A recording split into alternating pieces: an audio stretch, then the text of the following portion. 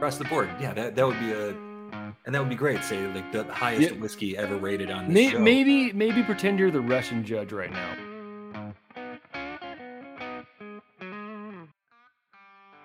Welcome once again to Chill Filtered, the podcast where we drink whiskey, so you don't have to, but you probably should. You probably are, and that's why we like you. And that's why we like these folks here, the Bourbon Van, so graciously coming on the show because they like drinking whiskey like we do. Before we get to anything with them, though, if you want to support the podcast monetarily, hit us up on patreon.com/chillfiltered and you can get on one of those tiers, especially like the $10 tier is great because you get to do drink alongs, which is awesome. We don't know how long that's going to be around because Cole does an amazing job with it and it's tricky. Other than that, hit us up on Instagram. That's where we reside most often if you want to get a conversation. Other than that, got the Bourbon Van here. So excited to have you guys on. Some more Pacific Northwesters here. How you guys doing? Great. Good. Yeah. So excited to be here. Thanks for having us. Well, I have to admit, on our podcast, I am slightly less obnoxious than I was on Matt Madness. I got a little too fired up. I drank a little too much beforehand, and as Matt would say, I was schlammered, and it was a disaster. So but look what it did for your performance. Yeah, it moved you forward. Whatever works, you know. Well, winners don't apologize, man. Oh man. So here's my thing. I am not a competitive person if other people aren't competitive. And you guys were just so like relaxed and it's like, it's fine by me. And then lo and behold, I got the win over you guys. And I'm sorry, that sounded very prideful. No, not at all. Let me ask you this. Okay. So as we're recording this, it just finished, right? Was it Friday night? Yep, Friday night. Final. Could you have even stayed engaged for that amount of time? It's a long series. When was it? March? Oh gosh. I was gonna say it might have been the end of February. We're doing like the preliminary rounds. No, Matt is amazing. He's amazing. So Cole is like, he's the heavy lifter. He's like the brains and the brawn of our podcast. And I don't know how he does that. And it's just usually him and I, and he's just got to like, whip me into shape and get me in line. But I'm like, how does Matt do this every week? Get samples out, get all these people lined up and ready to go. So Cole's out right now. This is our first episode in July. It'll come out that first week, Monday there. So he's out for July because he's got a new baby. New baby's going to be born here at the end of June. And I'm like, I'm trying to like line people up. I can't do it. I have no idea how Matt does it. He's amazing. I know it's really incredible. I mean, all the work like you said, to get the samples out, to have things to talk about, to have, what the samples are, what the questions are, all the stuff. I mean, it's incredible. Yeah. And then to be entertaining on top of it. And to be entertaining. Yeah. By the time the show starts, I'd be exhausted. I'd be in a mood. Yeah. Like, we're done. The show's over. Sorry. Yeah. All right. So you guys are from Bend. Is that right? That is correct. Bend, Oregon. So, tell me a little bit about your channel. Tell me about your like whiskey journey. How did you get from where you've been to this glorious stage right now? Accident mostly. It kind of was. It was I don't know. As far as our whiskey journey goes, we used to live in Indiana in the Midwest, and of course Indiana's in the Midwest, and Kentucky is very close, and it was a 6-hour trip each time. The cat wants to party today. It was a 6-hour trip to Louisville, and we loved it. It was an annual thing that we did. We had friends there, and so it was a nice way for us to sneak down every year when we lived in Indiana, and then when we lived in Chicago too. And then when we moved out west, we kind of got away from it quite a bit. And it wasn't until the pandemic when we kind of had, oh boy, here she comes. When we had more. We have so many interruptions. Like I guarantee you, Mike, is the name Norman? Is the cat Norman? That was the name of the other cat who passed away a little over a year ago. I'm sorry. This is Silly Mavis, who is a goofball and is very energetic and crazy. But yeah, on the West Coast here, we started to get more into whiskey again, and just needed a creative outlet during the pandemic. Decided to record a couple videos, see how it went, and thought if we get 1,000 views, that'll be cool. And then, or 1,000, 1,000 views would be great. 1,000 subscribers would be great. And then, beyond that, we'll get on to having other hobbies. And it honestly, it just got away from us. And nice. now we're stuck with it.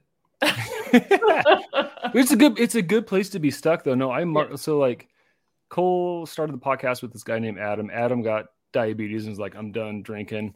And the funny thing is, like a month before that happened, I had this dream where I texted him. I'm like, dude, I just had this dream where like you guys asked me to help co-host the podcast. And then all that happened. Then Cole calls me up one day. He's like, you're in, right? And I'm like, yeah, I'm in, you just kind of fall into it. And when we started it, like we didn't have enough whiskey to drink. Like it was always like, okay, what bottles are you buying next month? What bottles am I buying next month? And since then, like we've got like just these amazing listeners who got my sample bottles were full. Like the shelf is stocked with samples. We got episodes for days, and it's just like, oh, now we can't stop. We like, you know what I mean? Like you kind of build a following and you get people like a community going, and it's like the best. And I was gonna say that's basically how we started too. Yeah. Phil was watching Whiskey Tube and was like, "This could be fun. We should try this out." We like whiskey, basically, and he wanted to do an Advent tournament. And what do you think? We had maybe like with 7 or 10 bottles of like. We went from having 17 bottles to 34 bottles just to have an. Yeah, we're like, well, if we want to do this, we have to buy some bourbon. So we did. But we know the feeling of the sample bottle pile up. Yeah, we've got so many, and people always reach out to us and go, "Hey, did you try this? Did you try this?" And I go, "We're working on it."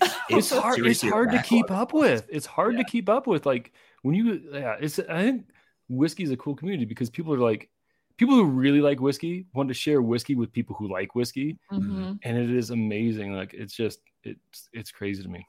Well, it's getting more fun too because of the exotic flavors. Because you've got terroir all over the country, and all these real solid distilleries have been making things and aging things for years now.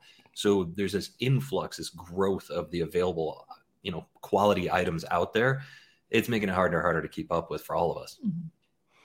Good problem to have. I was going to say it's a great problem to have. Okay, so the bourbon van. We've talked about your bourbon. What about your van life? Like you guys have a house, but you have a van. So what's van life look like for you guys? As often as we can. That's the thing. Right now, this year has been weekenders for the most part. We've been trying to take a lot of long weekenders. We did a week and a half already in the van. It's not a winterized vehicle, so we rarely take it out in the winter, which is unfortunate. Yeah, we would love to spend more time in the South over the winter. But for since 2020, since we started the channel, at least 50% of all of our time spent has been in the van on road trips and extended road trips. So we're not home all that often, although this year it looks like we'll probably spend more time in the house than not.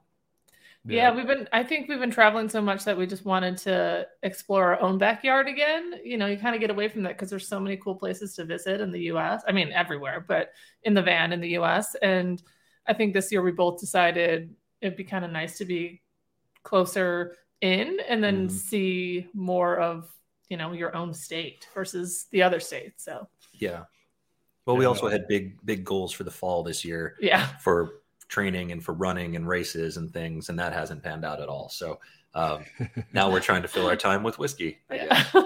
One of them's healthier, I don't know which, but they're both good goals. So I have to ask you this too, because I am ever since the Real World came out in 92 or something, I've been I've mentioned this a couple episodes ago. I have it's my, guilty pleasure. I love reality TV. I love, today I was watching Little People Big World, which is somewhere near your parts in Oregon. I love that stuff, but are there any, so I think I used to watch My Self-Reliance. It's a guy in Canada builds a cabin with just hand tools. Yeah. And then it's gave me all these suggestions for these people building houses. Well, it turns out it's all these van lifers who got stuck.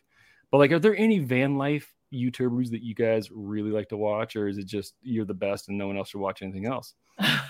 When it comes to van life stuff, I don't really watch much of anything. So this is definitely her. Yeah, I think I kind of got into it, and I'm actually watching people that posted years and years and years ago. Now there's 5 years worth of content that I'm just catching up on. I think it all started for me. I found this couple, Eamon and Beck. They're Canadian. I love Eamon and Beck. Yep. And so we started watching them years ago, and they've kind of like transitioned now out of van life, and they've got their cottage and all the stuff. Medical stuff. And now they're like all carinated up, and they're all like traveling, doing challenges. And I told you, this is my guilty pleasure. It's like, I know. And so I actually found Kara and Nate, I think, through a Patreon, who was like, you don't watch them? You should watch them. And so you try to start at the beginning, but everyone's first videos are always so horrible, like until you get into the flow, like including ours. Some of our recent ones aren't that good, to be honest. So they're trying to do the 100 countries, and I think I'm at like country 90. So like that was like 3 years ago. Like we haven't even hit the pandemic yet in their world. And so like I'm so far behind in that. And then the other one I really like is Bound for Nowhere, and they have a truck camper, and they're really cool because I think he's a videographer, like a professional videographer. She takes photography, and now they're getting sponsored, I guess, by like, bigger companies, and they do more of these like 7-part series, and they're just beautiful. Like the video, it's not just us holding a camera and talking into it's not the like, GoPro have, and like, Canon handheld kind of thing. Yeah, they know how to use their equipment. Yeah, and that's helpful, I guess, for running a YouTube channel. We wouldn't know anything about that, but that's what. All right. Yeah. So they're videographers. Julie, you do travel marketing. I know Phil mentioned that. And Phil, what do you do? I have a technology company, e-learning websites and applications. Oh my gosh. So how, during the pandemic, with an e-learning website, did you have time to do anything else other than troubleshoot educational stuff? Once you develop some e-learning and you have a base for it, once you can put it into a template, then it's really just writing it and producing it. And that's not so bad. And your company's more for it's businesses, not schools. Not like right. Yeah. So it's a lot of corporate training, that sort of thing, but also we've developed some specific platforms that my team manages. And so we design and develop for that specific platform. So it's really was just keeping it up and running and making sure clients were happy. And it was busy, no doubt, but we already had a really solid infrastructure. So it wasn't overly difficult to manage. Awesome. Okay. That makes sense. Other question for you. So in a couple of weeks, I am taking my 3 daughters. I got a 13-year-old, and they'll be 6 by the time I go, with my father-in-law's Mercedes van to Yellowstone. Any van life tips you can throw my way of like, make sure to take care of this and do not ever do that? It depends on the amenities of the van. I'm sure it's nice. Yeah. It is. He got it built out by a company, so it's got like the traditional RV, like black tank and stuff like that. So so number one, don't wait too long to dump the black tank. Do that when time allows. Don't wait too long, because we've seen friends who waited too long, and then you wouldn't want to be an inexperienced. It turns into like a fecal fiasco. Yeah. I think my biggest tip is that the van is not where you spend your time. It is a very small place. So make sure you have things to do outside. So whether that's chairs to sit in, blankets, maybe, you have 3 girls, so maybe games for them. Totally. Because, obviously if the weather's not good, then maybe definitely games for inside. But, the majority of the time spent, you're trying to get away from being in the van, right? Because you can feel pretty claustrophobic if you're just stuck in there. So it's bedtime. Yeah. So it's like you try to live your life outside of the van, I think. The beauty of van life is that at the end of the day, you're usually, even just like if you're at a campground and you're getting up only just to walk to the bathroom and back, you do that several times a day. It's way more outdoor time and walking time than you would spend in the house. So by the end of the day, you're usually wiped out and ready to crash. Yeah. And then it's not a big deal for everybody to get in the van. Yeah. But it's not a place that you want to spend a ton of time. And I would say, like you said, just get outside as much as possible and enjoy the fresh air. And you'll probably like it more towards the end than the beginning, because it is a little bit of a dance, right? Mm-hmm. I mean, especially if you're putting 5 people in the van. It'd be 4. Four people in the van. Yeah. Yeah. My wife's staying home, so just That's a lot of people. me and the girls. Nice. It is. So I'm planning on bringing like a tent, and I'll sleep in the tent, and then hopefully the oldest can sleep on the floor and the twins can share the bed. I don't know. It's like, I don't know what I've got. Like, so I have plans to. I'm like, okay, we have a campsite for 2 days in Yellowstone, and then maybe we'll try to do like Glacier or go towards Rushmore if it's going well. If it's bad, we got one night in Yellowstone. Yeah. I think my other tip is it gets messy really fast. So everything needs to get put away immediately. Yeah, sweep it out at the end of the day so you don't, or in midday, so there's not a bunch of sand and dirt that then gets into your sleeping bags or into your bed. And it's just it's literally incredible. Like you're even we struggle with that a little bit. Like it's just the two of us, and I was like, we've literally been in this for 10 minutes. How does this look like this already? There's about to be a cat that's going to come flying through. Oh, I love it. Let the cat fly through. There'll probably be kids flying through here in a second, and a dog barking over here, so it's all good. Like we have 3 dogs, we have 3 kids, twin 5-year-olds, and hey baby. And like we're no strangers to like how like I thought I just cleaned the house, like it's all we're leaving, and then we're leaving for Mexico tomorrow. So it's been one of those days where I'm like, nobody's allowed in this room, nobody's allowed in that room, like because I know as soon as someone goes in, trashed. So I can only imagine what the van's like. It's an entire house full of caution tape at this point. Yeah, seriously, yeah. Like you don't use your bathroom anymore, use mom and dad's. Why? Like because I said so. It's Father's Day. Listen to me. Yeah. So, this is my one day. All right. Well, I think we'll kind of move it along here. We'll get to our next segment, which we're going to do a little history. We'll do a little drinking. I don't think we've mentioned what we're having. We're going to have a Trails End 8-year, and we'll have that when we come back from this break.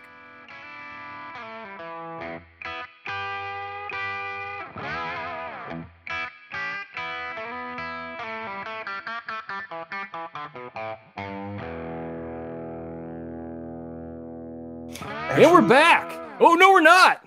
What, Phil? You going to interrupt? You mentioned Trails End 8, and we don't even have any. You don't? We have Trails End 10. Oh, you drink that, I'll drink this. Okay. The only other, I didn't realize that we were going to drink 8 today. The only other thing I pulled off the shelf is this sample that we can talk about later. Okay. That is also Trails End, but it is definitely not an off-the-shelf product. Okay. Well, you drink that, I'll drink this, and then we can compare notes. We'll see how we'll do a compare and contrast. We have had that previously. Yes, indeed. Okay. And we're back to another poorly planned segment by yours truly. I'll be drinking Trails End 8. The Bourbon Van's drinking Trails End 10. How did this happen? I'm bad at communicating. I was just so excited to get you. I don't work the details out. I do awful here.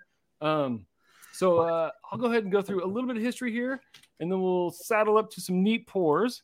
So if I can pull my notes up. Oh, goodness gracious. That's the wrong tab. Doing a great job here, Rob. All right. So Trails End's philosophy: the end of one path forms the beginning of another. And that's not they say that's not just their philosophy, it's their story. Trails End is a true-born Kentucky-aged bourbon in charred new American oak barrels. It then travels to the west on the Hood River, Oregon, where it undergoes finishing processes improved with glacier-fed spring water from Mount Hood. And then they say what emerges is an instant classic. We'll find out in a second here. But I tell you, Mount Hood, you guys got to love the Northwest. Mount Hood, Helens, Rainier. I used to teach in Spanaway, Washington, had a view of Mount Rainier every morning. They're beautiful. That's really special. Yeah. It is. No, there's nothing like it. You know, you get that when the clouds finally break. It's the most beautiful sight. I love them. Trails End has been rooted in Oregon since 1934. At the Hood River distillers began by making fruit wines and brandies from apples and pears that were going to waste in excess production from the valley's abundant harvests. Located along the Columbia River with majestic Mount Hood as its backdrop, Hood River Distillers has been at its current bottling facility in Hood River since 1969. The company has expanded the plant for storage and made production for line upgrades several times throughout the years. Although the core distribution began in the Pacific Northwest, they're currently producing close to 1 million cases per year into distributing products nationwide. Hood River, it all started with the founder. Oh my gosh. hate the weather pop-up when you accidentally click too low. Gosh. It all started with the founder and third generation distiller, Ben Capodivel. Did I say that right? Do you know that? Do you guys know this stuff better than I do? I don't actually know that name. Okay. Capodivelli. There we go. That sounds better. That sounds great. Distilled gin as a hobby with his father, Big Jim. After 10 years behind bars and in kitchens, Ben started making Big Gin, aptly named after his father's nickname. Today, head distiller Alex Myers carries on Ben's legacy. Do you guys know Alex Myers? Did you guys get to meet him? The Alex, where is he now? Did he now move on to a different distillery? He might have. Yeah. Yeah. Oh, they need to update their stuff. Who's the head distiller over there now? Well, the people that we know are all Clear Creek Distillery. Hood River and Clear Creek is a subsidiary of Hood River, and Clear Creek does the manufacturing of this particular product. So we're familiar with the smaller offshoot of Hood River. Where's Clear Creek at then? What city's that in? Clear Creek was in Portland until I actually don't know the full beginnings of it, but they have been in Hood River for a considerable amount of time.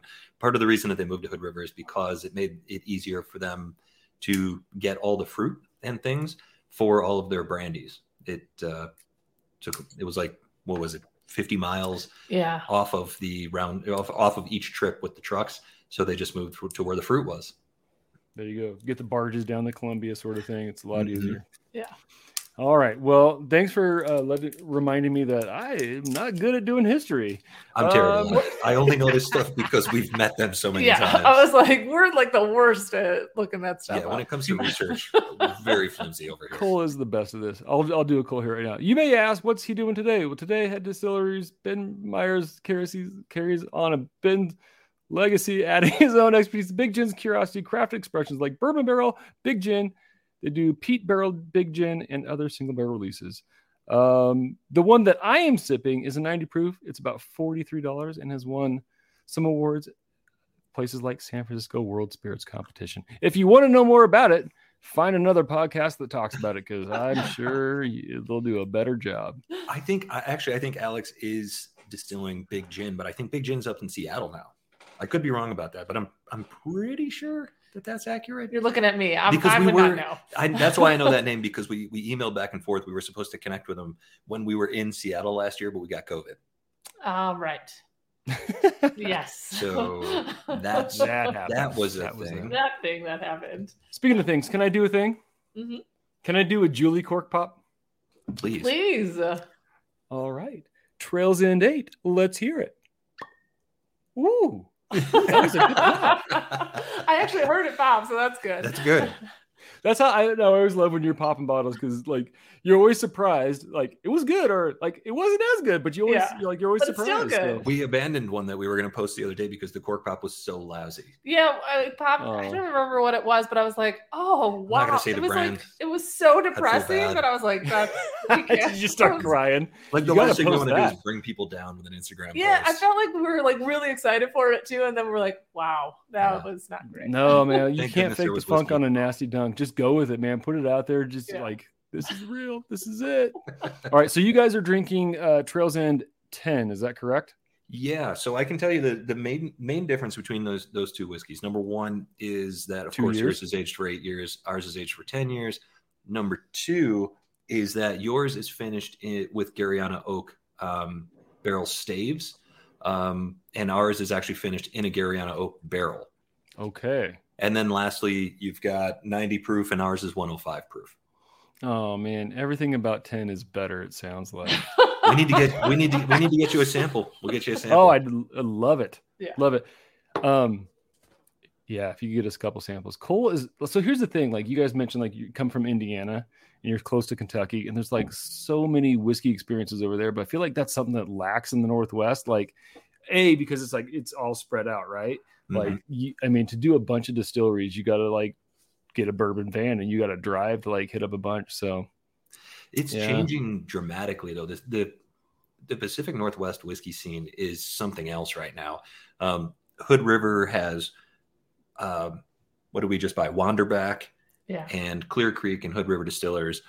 Portland has Distillers Row, which is mostly gin and vodka and that sort of thing, but there are some whiskeys there, including Westward.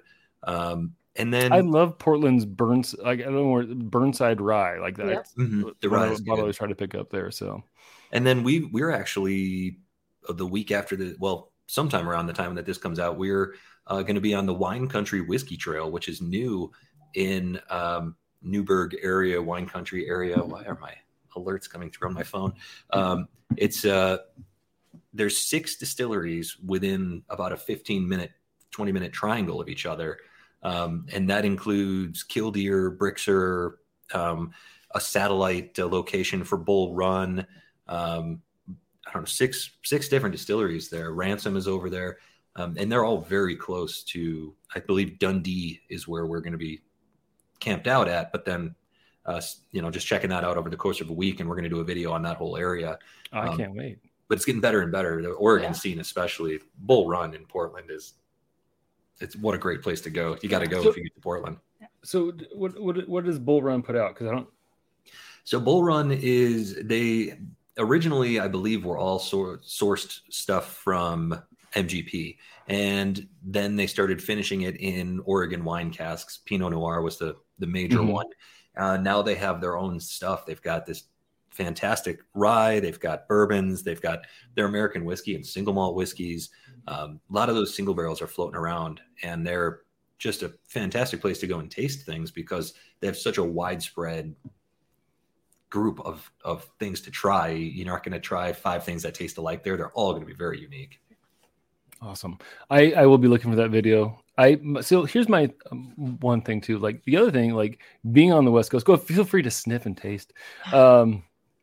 Is there's just not a lot of like bigger whiskey events. Like, you know what I mean? Like you don't have like the big, whiskey tubers. It's all Midwest-ish, East Midwest to like Kentucky. And so it's like, I would love to be able to like, at some point, like maybe have an event like with you guys or other Northwest, whiskey folks. That'd be fun. Do something like that. Yeah. We need an I-5 meetup or something. West 84, I-5-ish. There you go. Yeah. All right. So on my nose, it's kind of like molassesy, like a light molasses sweetness, little corn forward. Pretty light though. What do you guys get on your better whiskey? There's definitely a rich there's definitely a richness that you get with the 10-year, but I will say that the 8-year, we don't have it on the shelf right now because we simply finish bottles of Trails End pretty quickly when we get them. But the Trails End 8, as I recall, is simply brighter flavors. The richness of the added vanilla and the depth of like the butterscotchy caramel on the 10 is what sets it apart, I think. Yeah, I agree. I was kind of hoping I said, what do you guys get on your better one? He was like, it's just better. Like, leave it at that. Just better. No. So Trails End I'll buy pretty frequently, like when we have a get together, and like the bottle doesn't last the night. Like it is super easy to drink. Yep. The palate it's nice, rich, like sweetness up front, finishes with a nice mellow kind of toasted corn on it.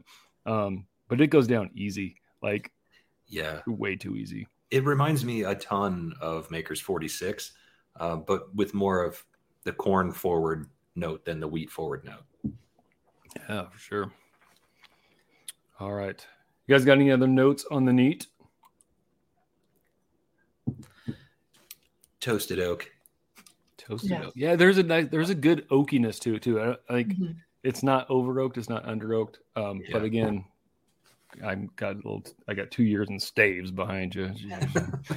I just like the way that it coats. Like overall, it's just it has a really nice mouthfeel. I agree with you about the drinkability of this. Like even the one that we're drinking, which is a little bit higher proof, there's nothing proofy about this. Like the sip is just, it's sweet, it's oaky, the vanilla, some of that, gooey carameliness comes through, but it's just a nice finish, and it almost like freshens your breath a little bit as you're drinking it. That's nice. Which is nice. Oh man, this is gonna be part of my morning routine. That's a great point. Yeah, exactly. Yeah. Roll over and grab the bottle.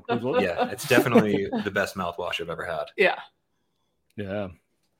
So I dropped a little bit of water, nose in it. It's a little more vapory. I think the vanilla stands out a little bit more. But other than that, it's like drops. some nice sweetness. That looks like a very official pipette. It's I wish it could be a sexier thing, but it's just plastic, right? It's officially plastic. Yeah, certainly. That used to be my girlfriend's nickname in high school. I wish it could be a sexier thing, but it's just plastic.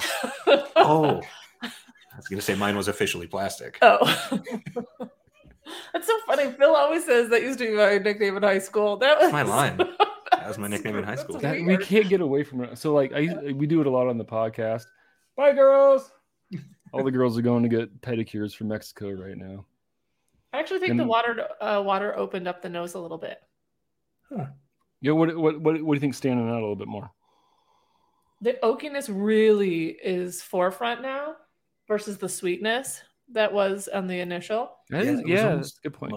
It was almost a musty oak before, and now it's almost dry. Mm-hmm. Interesting. I think drier too. It's almost like it has more of like a nose of like a wine, where it's a little bit drier in that sense. I also like that you do all three: neat, water, and ice cubes, because we're big proponents of however you want to drink your whiskey. Go for it. There's no right or wrong. I mean, because I started drinking, the only way that I could drink it was with an ice cube when I first started. Mm-hmm. And even now, there's some bottles that are just too hot or too spicy for me, and I'll throw a drop of, 1 or 2 or 3 drops of water in it. Yeah, there are some wild flavors out there. Absolutely. So we did. It's fun too, because like I was telling Phil, I don't know if you could hear me when you're off camera, but like we'll do it with bourbons, and very rarely does a bourbon with ice be like, oh, this is better. But we've had a couple, and I never would have thought to try that otherwise. Right. Even like 2 episodes ago, we did Blanton's Gold, and neat was just like, this is nothing. This is not great. We added the water, so it basically turned it into Blanton Standard, and it was like, oh my gosh, like, yeah, this is way better. Like, but I had a friend who just got a bottle. I'm like, man, we just recorded that episode. I wouldn't drink along with it. Just keep that one, because it's more like just keep it on the shelf. It's cool, but like, yeah. So I don't know. It is nice to do, but like, especially with scotches and Japanese, like ice is where it's at. Like you just open things up like crazy. Irishes sometimes too. So yeah, sometimes you get surprised by bourbon. American single malts are what I'll put ice in that, especially like a real nice proofy one, like a Balcones. We've got a single barrel. It's 134 proof. The only way I drink that is with a just giant ice cube in and let it melt all afternoon. Yeah, for sure. You guys ever do Del Bach? Have you guys ever had Del Bach? We have not. It's very high up on our list of places to visit. And as soon as we can get down there. Oh, I'm telling you, man, everything they do is delicious. Yes, no, like, and a little bit of ice with that sometimes it does wonders. Even though like their White Dog, their Old Pueblo, it's the most amazing thing. It's like you get such a different profile when it's mesquite instead of peat. It's delicious. Mm-hmm. And plus like you got a winter down there. You're not winterized. Just get down to Arizona, man.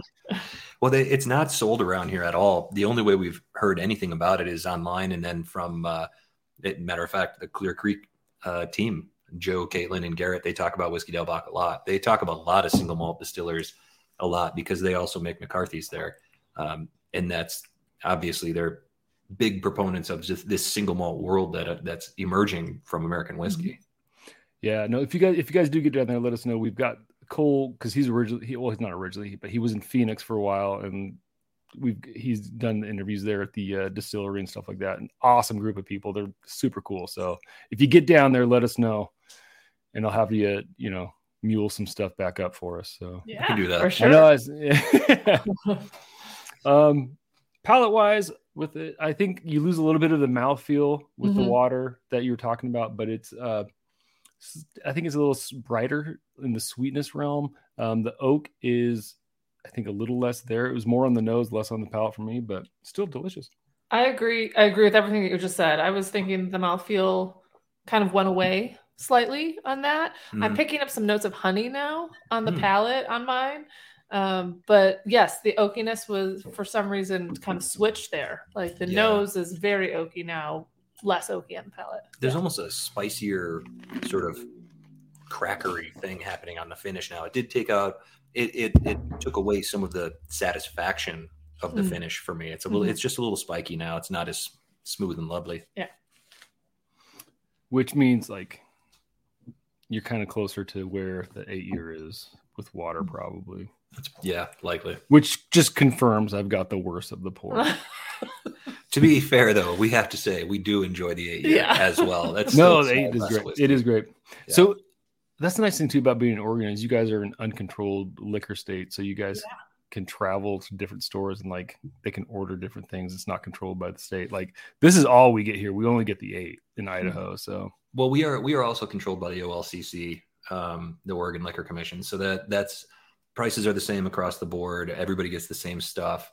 But Oregon seems to get a lot of things. I mean, there are some oddball things and oddball prices, but at least in the state of Oregon, stuff that's made in Oregon, we can get everything. So that is nice. But yeah, there's definitely limitations to where we're at, but it looks like privatization is on the horizon, especially with the chaos of this last year and all the high-end bottles going to the high-end people, I suppose. So do they real Hunger Games stuff. So does Oregon do like the liquor lotteries too then, or is it just It is, yeah. For some reason I thought it was privatized already. No, Oregon is real tricky the way that they do things. Even opening a liquor store, you have to first convince the OLCC that we need another liquor store in this area, and then you have to out talk all the other people that want to open a liquor store there. And so it's a huge challenge. You know, we would love to be able to open up a little tasting room and sell single barrels out of it. Something like that can't happen here. And our mailing situation is a mess here too. We can't ship things out. We can't have things shipped to us. There are some companies they'll find workarounds for you, but it's very rare, and the legality of everything is questionable. Yeah, well, we got to introduce you to our courier. Our courier does all of it for us. He's the most manly man. He's some might say he's more male than any other man, but he's a great courier. So that's what you got to do. Love it. Wow. You'd see him coming a mile away in Oregon, I bet. Nose-wise with a little bit of ice. I dropped some ice. Muted. I think the sweetness comes through. Light oak. I would say, sometimes ice will kill a nose, but this is not killing it. It's still nice. It's still sweet. Yeah, you guys are behind the ball on this one. Sorry. No. You guys were too fast for me. Didn't see it coming through. Well, when you guys are talking, real clean, you just use my hands. That's my gardening hands from today. You guys smells earthier now. You weren't looking, but I always put a bunch of ice in my mouth and like chew it up and try to hold the best piece back, and then I spit the rest out. So like, you just using your fingers is fine. It's better than what I do. Did we miss that? Did that happen? Did that really happen? Yeah, it did. You guys were just looking at each other talking. Yeah. Like that. You guys are so in love. How long have you guys been? You guys are married, right? Not married? We are married, yeah. Married. Okay. How long have you been married? 17 years. Oh, okay. Yeah. So forever. It seems like so long. What year was that? So it's like 2007? 6? Yeah, 2006. Yeah. What's your anniversary? May 6th. I almost forgot. No, it gets hard. So so my wife and I have been married about as long as you guys. We were July 28th. Yes, July 28th. It's been that long. It's just like it does, and especially when you have a cool spouse where you're not like, you better not forget the date. Like you're just like, it's just we're us. He's actually better at remembering than I am. Like, we don't worry about the milestones, honestly. Yeah, I was like, what is it? Everyone always asks us how long, and I'm like, and then I'm like doing the math quick in my head. It feels like I should remember, but yeah. I forget how old I am all the time. You have to tell me. Yeah. How old are you? Really quick. Yeah. How old are you, Phil? Julie, how old's Phil? Gotta ask Julie. Am I allowed to say? Go ahead. 43. So we're right about, I think, how old am I? Yeah, I'm 42. So we're like same range. Class 98? 97. Yeah, and Julie's got us both beat if we're, depending on how you're scoring. I like how Julie asked you if she could say, but you're just like. Yeah, just throw it out there. That's all right, so speaking of age, Phil, is the band getting back together? You got played on the radio the other day? No, as much as, well, no. Those guys are all back in the Midwest and all have families and things. And actually, they all have families now. Yep. And we have a cat. So it's not a family. But I mean, comparatively, they've got a lot more going on than we do with family and things. But that was such a cool experience. It's been 20 years, and to hear something you wrote played on the radio for the very first time after all that is pretty wild. That was a pretty awesome experience. Yeah, not just hear something that you wrote, but that it actually got played on the radio, and not just someone throwing you a bone. Like it really, locals night. I mean, they picked it up, they liked it, and they said they've been they got a nice response, and so they're checking out the rest of the album, looking for other songs to play, which is that's all fantastic. It feels amazing. I'm telling you, man, it could no longer be the Bourbon van, so it could be the Bourbon tour van. Like, we're gonna upgrade. We're gonna need a way bigger van. You can pull a U-Haul behind it. Right, yeah. The other guys can be in the U-Haul. Yeah, there you go. They're back there with no windows. You and Julie been married for 17 years. You guys need your own space. Exactly. Right. Yeah. Occasionally in the van, I'm like, this van works for one person. She wants me out. So my wife's our twins have not been sleeping well, and my wife's been working like a longer stretch. She's a nurse practitioner, so like I was like, I'll just sleep with them in the bonus room. And then this morning I wake up, she sends me this reel of like, a good marriage is like when you want, like newlyweds are like, well, let's cuddle. I want to cuddle you. Like, no, that's a hostage situation. The longer you've been married, it's like, we need the California king because the king's not enough space. Like, get away from me. I'm like, I was sleeping across the house. I'm like, thanks, Charles. I guess we got a good marriage. I don't know. Yeah. When we traveled to Europe last year, all the beds that we slept in, no matter what size they were, they had 2 mattresses. And we never slept so good. Like 2 twins or whatever. And then they just put like 1 sheet over them. But we were like, brilliant. This is great. Like, and some of them even had their own cover. Like, it was like they were together. It felt 1950s. Like you always see those old movies where they like throw them together or something like that. My grandparents always had separate beds. Like, yeah. I was just like, oh, okay, whatever. I didn't understand it. But I'm like, I get the appeal. Like, you could be together all day, but like a good night's sleep is worth a lot. Yeah. It's basically like good night, and then everyone rolls to the edge of what like as far away from each other as possible. It's so true. Like before, there was like a whole cuddle situation, and now we're like, see ya. Right. Is one of your love languages not physical touch, and one is? I'd probably be more cuddly than Julie, but even I'm like, nah. I don't know. I don't think so. I think we're pretty even comes and split. Goes. It comes in. It's never at the same time though. So it's always like, okay, get away from me. Yeah. How about a hug? No. Temperature matters though, because in Bend here, it gets real hot in the summer, real cold in the winter, and we don't have any air conditioning, and so we don't look at each other for about 8 months. And then when it's like, real cold in the wintertime, you do the awkward like side hug, like okay. Good to see you. It only lasts longer if like you're sweaty and you stick to them for a second. Like, it's a little sticky in here. You might stay together, but it's not my choice. That's the best marriage advice ever. You might stick together, but it's not by choice.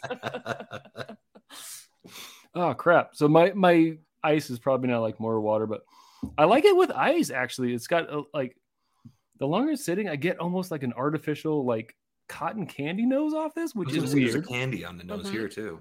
Yeah. Which is really awesome. Bubble gum. I think it's more of a bubble gum. I'm with you there. Yep. It's so fun. It's we rarely put ice in our whiskey anymore, and so it's always a little bit of not a shock, but like I just drank it, I was like, whoa, it's cold. It's kind of a surprise. Yeah, nice treat. It got colder. It got colder with ice? Okay. Yeah, see that. So that's how I like Canadian whiskey though. Snow cone of ice is just shredded ice, and then you dump it over the top. Yeah. And you're good to go all day on that. I feel like this is like me trying to lean into what I was saying earlier, but I had no idea. I've never had this with ice. I like this with ice best. Like it is really light and refreshing. It's summertime, so I'm like, that's great.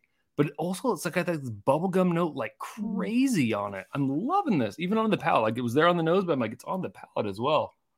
I feel like I maybe put in too big of an ice cube. That's possible. Because it is a little bit watered down on our end at this point. Yeah, it lost the mouthfeel. It did lose the mouthfeel. But kind of the big thing for me on the neat pour. That's what I like best about it. But I do like it better than with with just the couple drops. I agree. For some reason, the couple drops did nothing for the overall appeal. Like you lost all the things that you loved about it neat. Mm-hmm. And now this adds a different component. Like different flavors are coming up, like you said. Yeah. Yeah. No, all in all, Trails End is awesome. So awesome, in fact, you guys, you've got a barrel pick coming out? We do. It's getting bottled sometime in the next 24 hours, we believe. We went to Clear Creek Distillery. We hung out with Joe O'Sullivan and Garrett Trotter all day, and they gave us a bunch of things to try, not just the Trails End bourbon, but also the Trails End bourbon finished in apple brandy barrels, which is the apple brandy is Caitlin Bartlemay's claim to fame over there, and all of it is there. I'll do everything over there, but her brandy is awesome. And so we tried a bunch of different stuff, ultimately settled on just a Trails End bourbon pick, no finishing besides the Garyana oak. And we're going to be getting it at cask strength. And we understand we're the only people that have ever done that before. So this is a big jump in proof. When we were there, this was 125.3 proof. It may have gone up since then, just because sometimes things change. Count me in. And I messaged you guys when I saw you guys had that coming. I'm like, I got to get my hands on that. Because honestly, Trails, like I said, I buy a bottle of it and it's a crowd pleaser. It is gone by the end of the night and everybody's happy.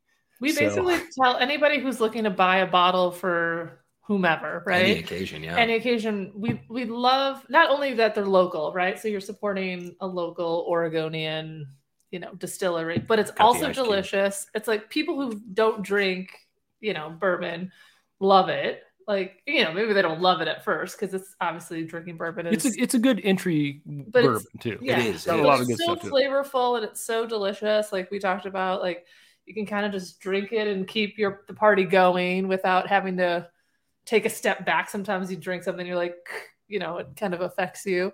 Yeah, it doesn't demand your attention. It's something that you can just enjoy and sip on, and it'll occasionally remind you that you're enjoying something because the flavors are always there. Yeah. But it's also not going to distract you. So is that a good description? Yeah, I like it. Okay.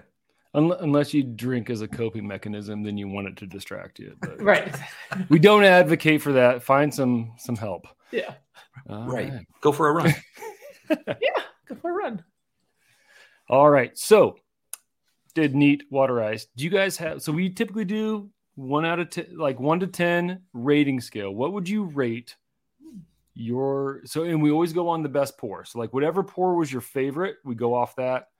What was your favorite pour, and scale 1 to 10, what would be your rating? Would you like to go first? Is it the rating is just on just in general, everything we've ever had in our life? It's I mean, like this is cumulative for your entire life. Yeah. We're talking breast milk to Trails End 10. I love it. Right? Like it's just like as far as any whiskey goes. That's tough. Where would you rate this? Good. I would put this right up at the top for me. The Trails End 10, the neat pour it's absolutely delicious. It coats beautifully. The aroma is incredible. The finish lasts forever. And that palate, it's so satisfying. It's so rich. It's so decadent. Mm-hmm. It was our Oregon Whiskey of the Year for 2021, the first year we did those. In the 10-year challenge that we did, it knocked out Jack 10, Michter's 10, and something else that was really, really good, comfortably. It beat them all handily. And so I don't, there's no doubt in my mind that this is a whiskey that is a crowd pleaser. It's delicious. And I don't hand these out willy-nilly, but I would mark Trails End 10 as a 10 in my book. 10 for 10. Nice. Julie? I also prefer the neat pour. I just think that like all of those flavors really are more pronounced in that one versus when we added the water or the ice cube. I loved like the oakiness, the richness, especially in the 10, that richness is what you want in this pour. I personally go by things that I'm not so much dialed in on, history and like nuances of whiskey. I go on pure enjoyment when I drink for the most part. Perfect. Yeah, you came to the right place because this history sucked. Yeah. No, it didn't. And so I take that into, in this whole journey that I've been on, like I can appreciate really, age things or whatever, but this whiskey has never disappointed me. And it's the one that I've always, I suggest to people all the time. I really like, so I'm going neat pour. I'm also like high Phil's like going 10 and 10. I'll go with a 9 just to, like. Is a 10 an unusual thing to throw out on this show? How often it does would a 10 be out of 10 it would be the first. Yeah. Oh, crap. Well, I'm just saying, like, in my head I was thinking like 8.5, but like maybe it's a 9. So I guess 10 is like the best whiskey ever imaginable. Yeah. You would go for it every single time. I give 10s out willy-nilly. You do. You're like, yeah. So I'm gonna. I mean, I don't know. Yeah. Okay. So a 10 out of 10 isn't fair on my end. It worked well with we drank the 10 year. We give it a 10. 10. Yeah. 10 for 10. Right across the board. Yeah, that would be that would be great. Say like the highest whiskey ever rated on this show. Maybe pretend you're the Russian judge right now. What would the Russian judge feel? Oh, Philakovia. 8. Would you? Yeah, I would say 8. If you were the Russian judge, you'd be like, yeah. Yeah, if I had doing ice skating. If I had to feel pick like it they're apart, really particular. If I had to pick it apart, I can name a couple of whiskeys that I would rather have in front of this one. There's not many. They're hard to find and they're quite expensive. So when you take all of that into account, this one's still very near the top of the list. Yes. I do feel like we're slightly biased because we love it so much. No, so I'm with you. So here's the thing. I love it a lot too. Yeah. And like, I like, do you guys ever drink Two Bar from Seattle? Mm-mm.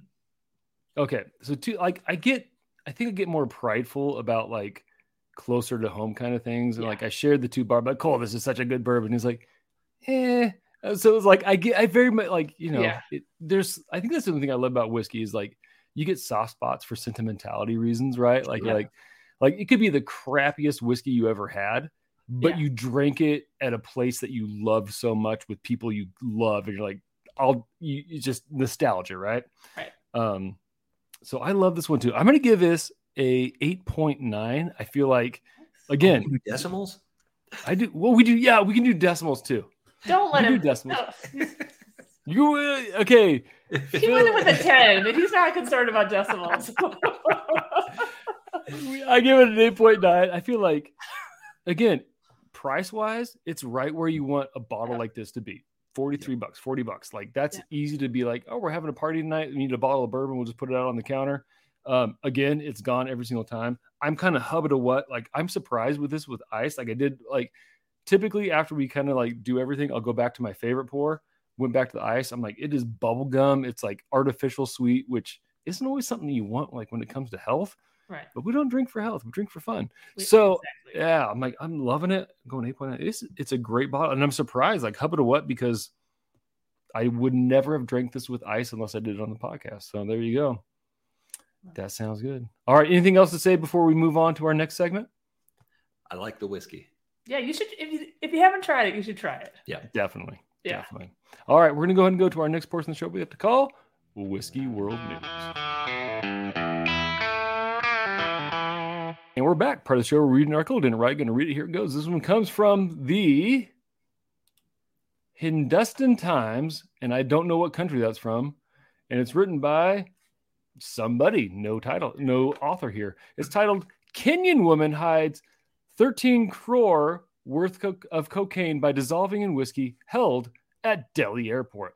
A detailed search resulting in the recovery of her 2 whiskey bottles with cocaine, approximately 13 crore, which I looked it up. I did some math, is $1.3 million worth of whiskey in them.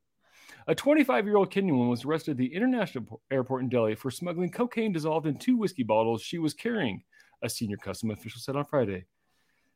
The accused was intercepted in Gandhi International Airport after her arrival from Addis Ababa, Ethiopia, on Thursday. A detailed search resulted in the recovery of 2 whiskey bottles with cocaine worth approximately $1.3 million dissolved in them, the official said.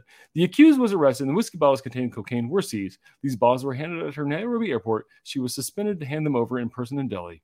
The passenger was produced before a local court that sentenced her to 14 days judicial custody. That is the quickest article I've ever read on the show. It is also maybe one of the most interesting ones I've read on the show. Do you guys have any thoughts about smuggling whiskey or smuggling cocaine in whiskey bottles? Okay, so this is maybe not a dumb question, but there's nothing dumber than what we do on this podcast every week, so feel free. But okay, you make it through. So say you make it through with your 2 bottles of cocaine laced whiskey.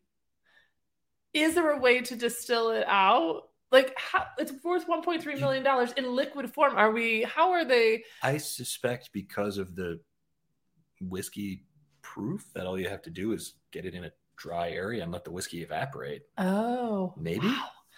I mean, I don't know if that's the case. Maybe I missed this in the article, but there was not a lot of information in the article. They weren't trying to check it. I mean, they weren't trying to carry it on, were they? Because I was like, gosh, I'm good for for catching that. I think we need to keep two things in mind here. I'm asking the wrong questions. Two things. Number one, whiskey's the wrong product to fake this with, because whiskey's supposed to be clear.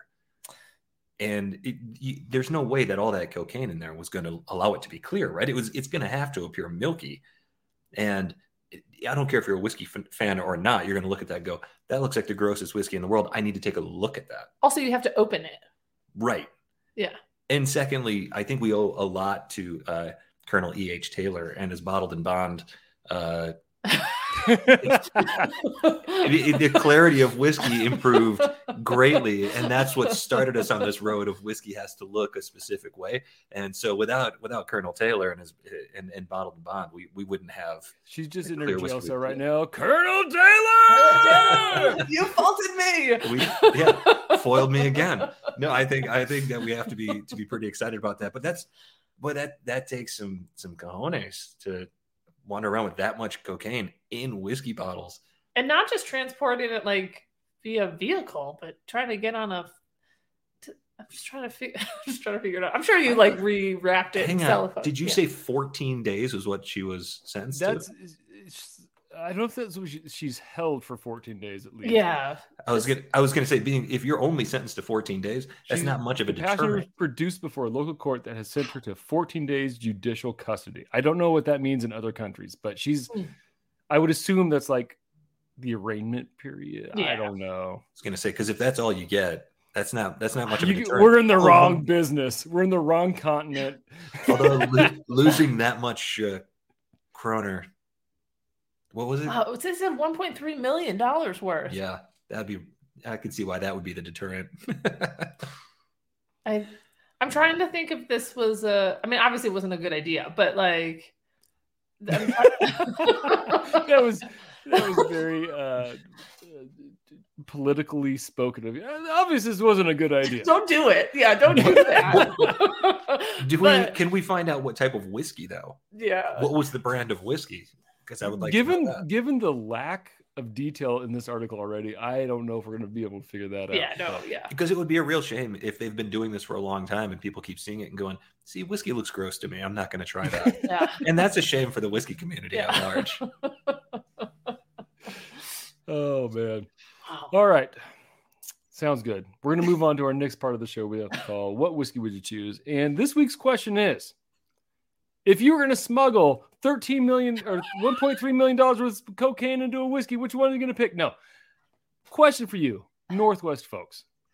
And I'm just going to go you two. Typically, I'll answer two, then we have three answers, and then putting it on polls is tricky, blah, blah, blah. I'm just going to ask you two. What is your favorite Northwest whiskey? Can I answer the other question first? Because I would definitely. Yeah, absolutely. Go for that. I would use Fireball because I have to think that people will get a tickle out of that once it's once the whiskey is removed, although it's not really whiskey. Once it's removed, the cocaine would have a nice little cinnamon, little something going on for them. A little aromatic. Just for your customers, you would want. Wouldn't that? But don't you think you'd be tipped off? Like if somebody saw that you were carrying huge amounts of Fireball, they're like, that's suspicious. No one's gonna check that. I don't know. I bet bet TSA guys in India, that's a high five. Yeah, okay. That's my guess. People who like Fireball carry Fireball in high quantities. It's true. That's true. Right. They sell it by that box with the spigot on it now. Yeah. You seen that? Yeah. Yeah. The party box. Oh, the box, it's got cardboard around it, so no one sees how cloudy it becomes. It doesn't need to be opaque. It's like good point. There you go. The Fireball party box. That's what I would carry it in. Yeah. Off podcast. Let's work this business plan out. We can stash it on the van, and all of a sudden we're mules. Great. I forgot the question already. The question was, what's your favorite Northwest whiskey? Oh, right. We totally did. Whiskey or bourbon? Whiskey, anything. Could be a single malt, could be a bourbon, could be anything. That's tricky. Wow, there's so many good ones. Do you have one? Well, I haven't, so I'm, we're, wow. There's a lot of things going on up here. Look at you go. I'm trying to think about what we would consider all of them, the Pacific, the Northwest. So just Oregon, Washington. Would we go? Idaho is technically Pacific Northwest. Idaho too. Okay. Yeah. But not down in California. But I can guarantee you haven't had anything from Idaho that you like. So I am partial to the Trails End brand. It is one of my favorite. I'm just throwing a couple things out here, and then I'm going to maybe get down to one. Sure. I also love Woodinville up in Washington. They do really great stuff. Do you like their bourbon? What did we have? We had a bourbon, a single barrel that was great. The higher proof single barrel that was great. I can see that. The next time we returned to it, it was weird. Yeah. But the cask strength rye that we've got is very, very tasty. I love their rye. Their bourbon, I always get like a weird latex note off of it that's so off-putting to me, but I love the rye. Yeah. We did that one in a blind, and it was shocking. It didn't win what the matchup was, but it was shocking to us at the end when we discovered it was Woodinville, because we had loved it so much originally, and then something, maybe it was sun or heat or something, we don't know. That one was in the van with us for a while, so anything could have happened to it.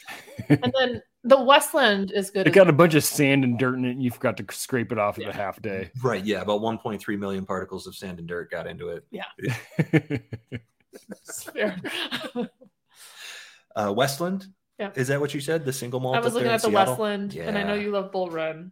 Yeah, there's so much good stuff. I mean, we're spoiled for choice in the Pacific Northwest, and we're just starting to realize it. Black Butte whiskey from Crater Lake Spirits is awesome, made from the wash. I love Crater Lake. It's so good. Their rye special reserve is one of my favorites, but I've only gotten it once here in Idaho. So they produce great stuff. Their gin is awesome. Their gin is so good. It's my favorite to make.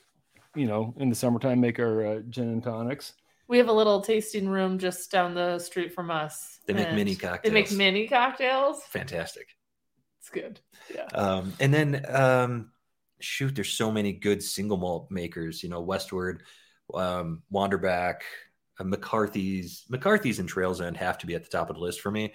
But I would also give a shout out. You gotta pick one, Phil. I know. Out of time. I was like, we're just gonna name them all, and then we'll run out of time, and we won't have to make a decision. I think the Trails End 10 is as good as it gets. It's a fantastic bourbon. It's a crowd. Yeah, someone once gave it a 10 out of 10, which is unprecedented. Yeah, I've heard that. I've heard somebody give it a 10. Yeah. I also want to give out a shout out to one that's like rising quickly on my ranking of Pacific Northwest whiskeys, and it's Oregon Spirit. They have a new bottled and bond rye, and it is so unusual, so huge. The flavors are enormous, and I've never had 100 proof whiskey with so much just massive flavor come through that like took me someplace. Like we were talking about, you just like a whiskey that reminds you of a great place, or the friends you drank it with or whatever.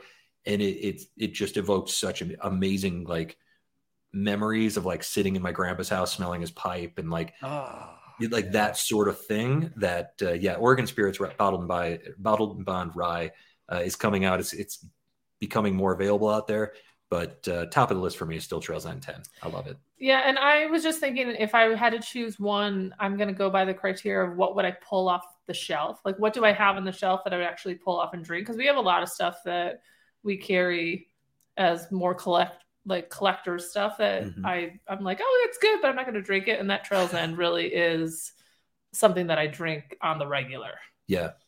So you're both going Trails End 10. I think so. I think that's my favorite. We go through a lot. Well, that's going to be awful for when I put it up on an Instagram poll. So thanks for sabotaging that. Which one's going to win? The same one? Oh, shoot. We'll pick a different one. Okay. I can pick a different one. Yeah, Phil's going to pick a different one. My bottle of the Phil's already listed like 12, so I don't think he's going to have a problem finding his bottle of the year was a Bull Run product, right? Wasn't it? Well, that was the Bull Run straight bourbon whiskey barrel strength won the Advent tournament for me, but the bottle that really is just a wild ride and a delicious bottle is McCarthy's American Single Malt. also made by Clear Creek Distillery. And we have a single barrel of it that's 113 proof, and it is absolutely amazing. It's peated American single malt, and it is awesome. So you can put that one up there for me. Perfect. I'll do that. And here's the thing: is this is probably going to be our like worst pull ever, because like there's just not a lot of people that know of these places, but they got to figure it out. Like I'm learning from you guys. Like I don't get out enough. I got to like go hit some of these distilleries up, head over to Oregon. I know. I feel like we should have thrown out something more readily available, like a Westward or Woodinville or something. So Westland or something that's readily, even Redwood Empire. That's Northern California. That stuff that could go in there too. Their Lost Monarch is real good. Great stuff. Oh yes, it is. Oh. I don't really consider that Northwest, but I guess it would be. It's Northern California. Yeah. Cascadia, close enough. Phil, you have shown yourself to know more than me time and time again in just the last hour, so I will agree with you. Perfect. Thanks. All right. Well, we're going to close out here, guys. I hope you had a good time coming on. I hope our listeners enjoyed getting to meet. Hopefully you're not meeting. Hopefully you're like reintroduced to the Bourbon Van. Thank you guys so much for coming on. But most of all, listeners, I hope our love of whiskey lifted your spirits.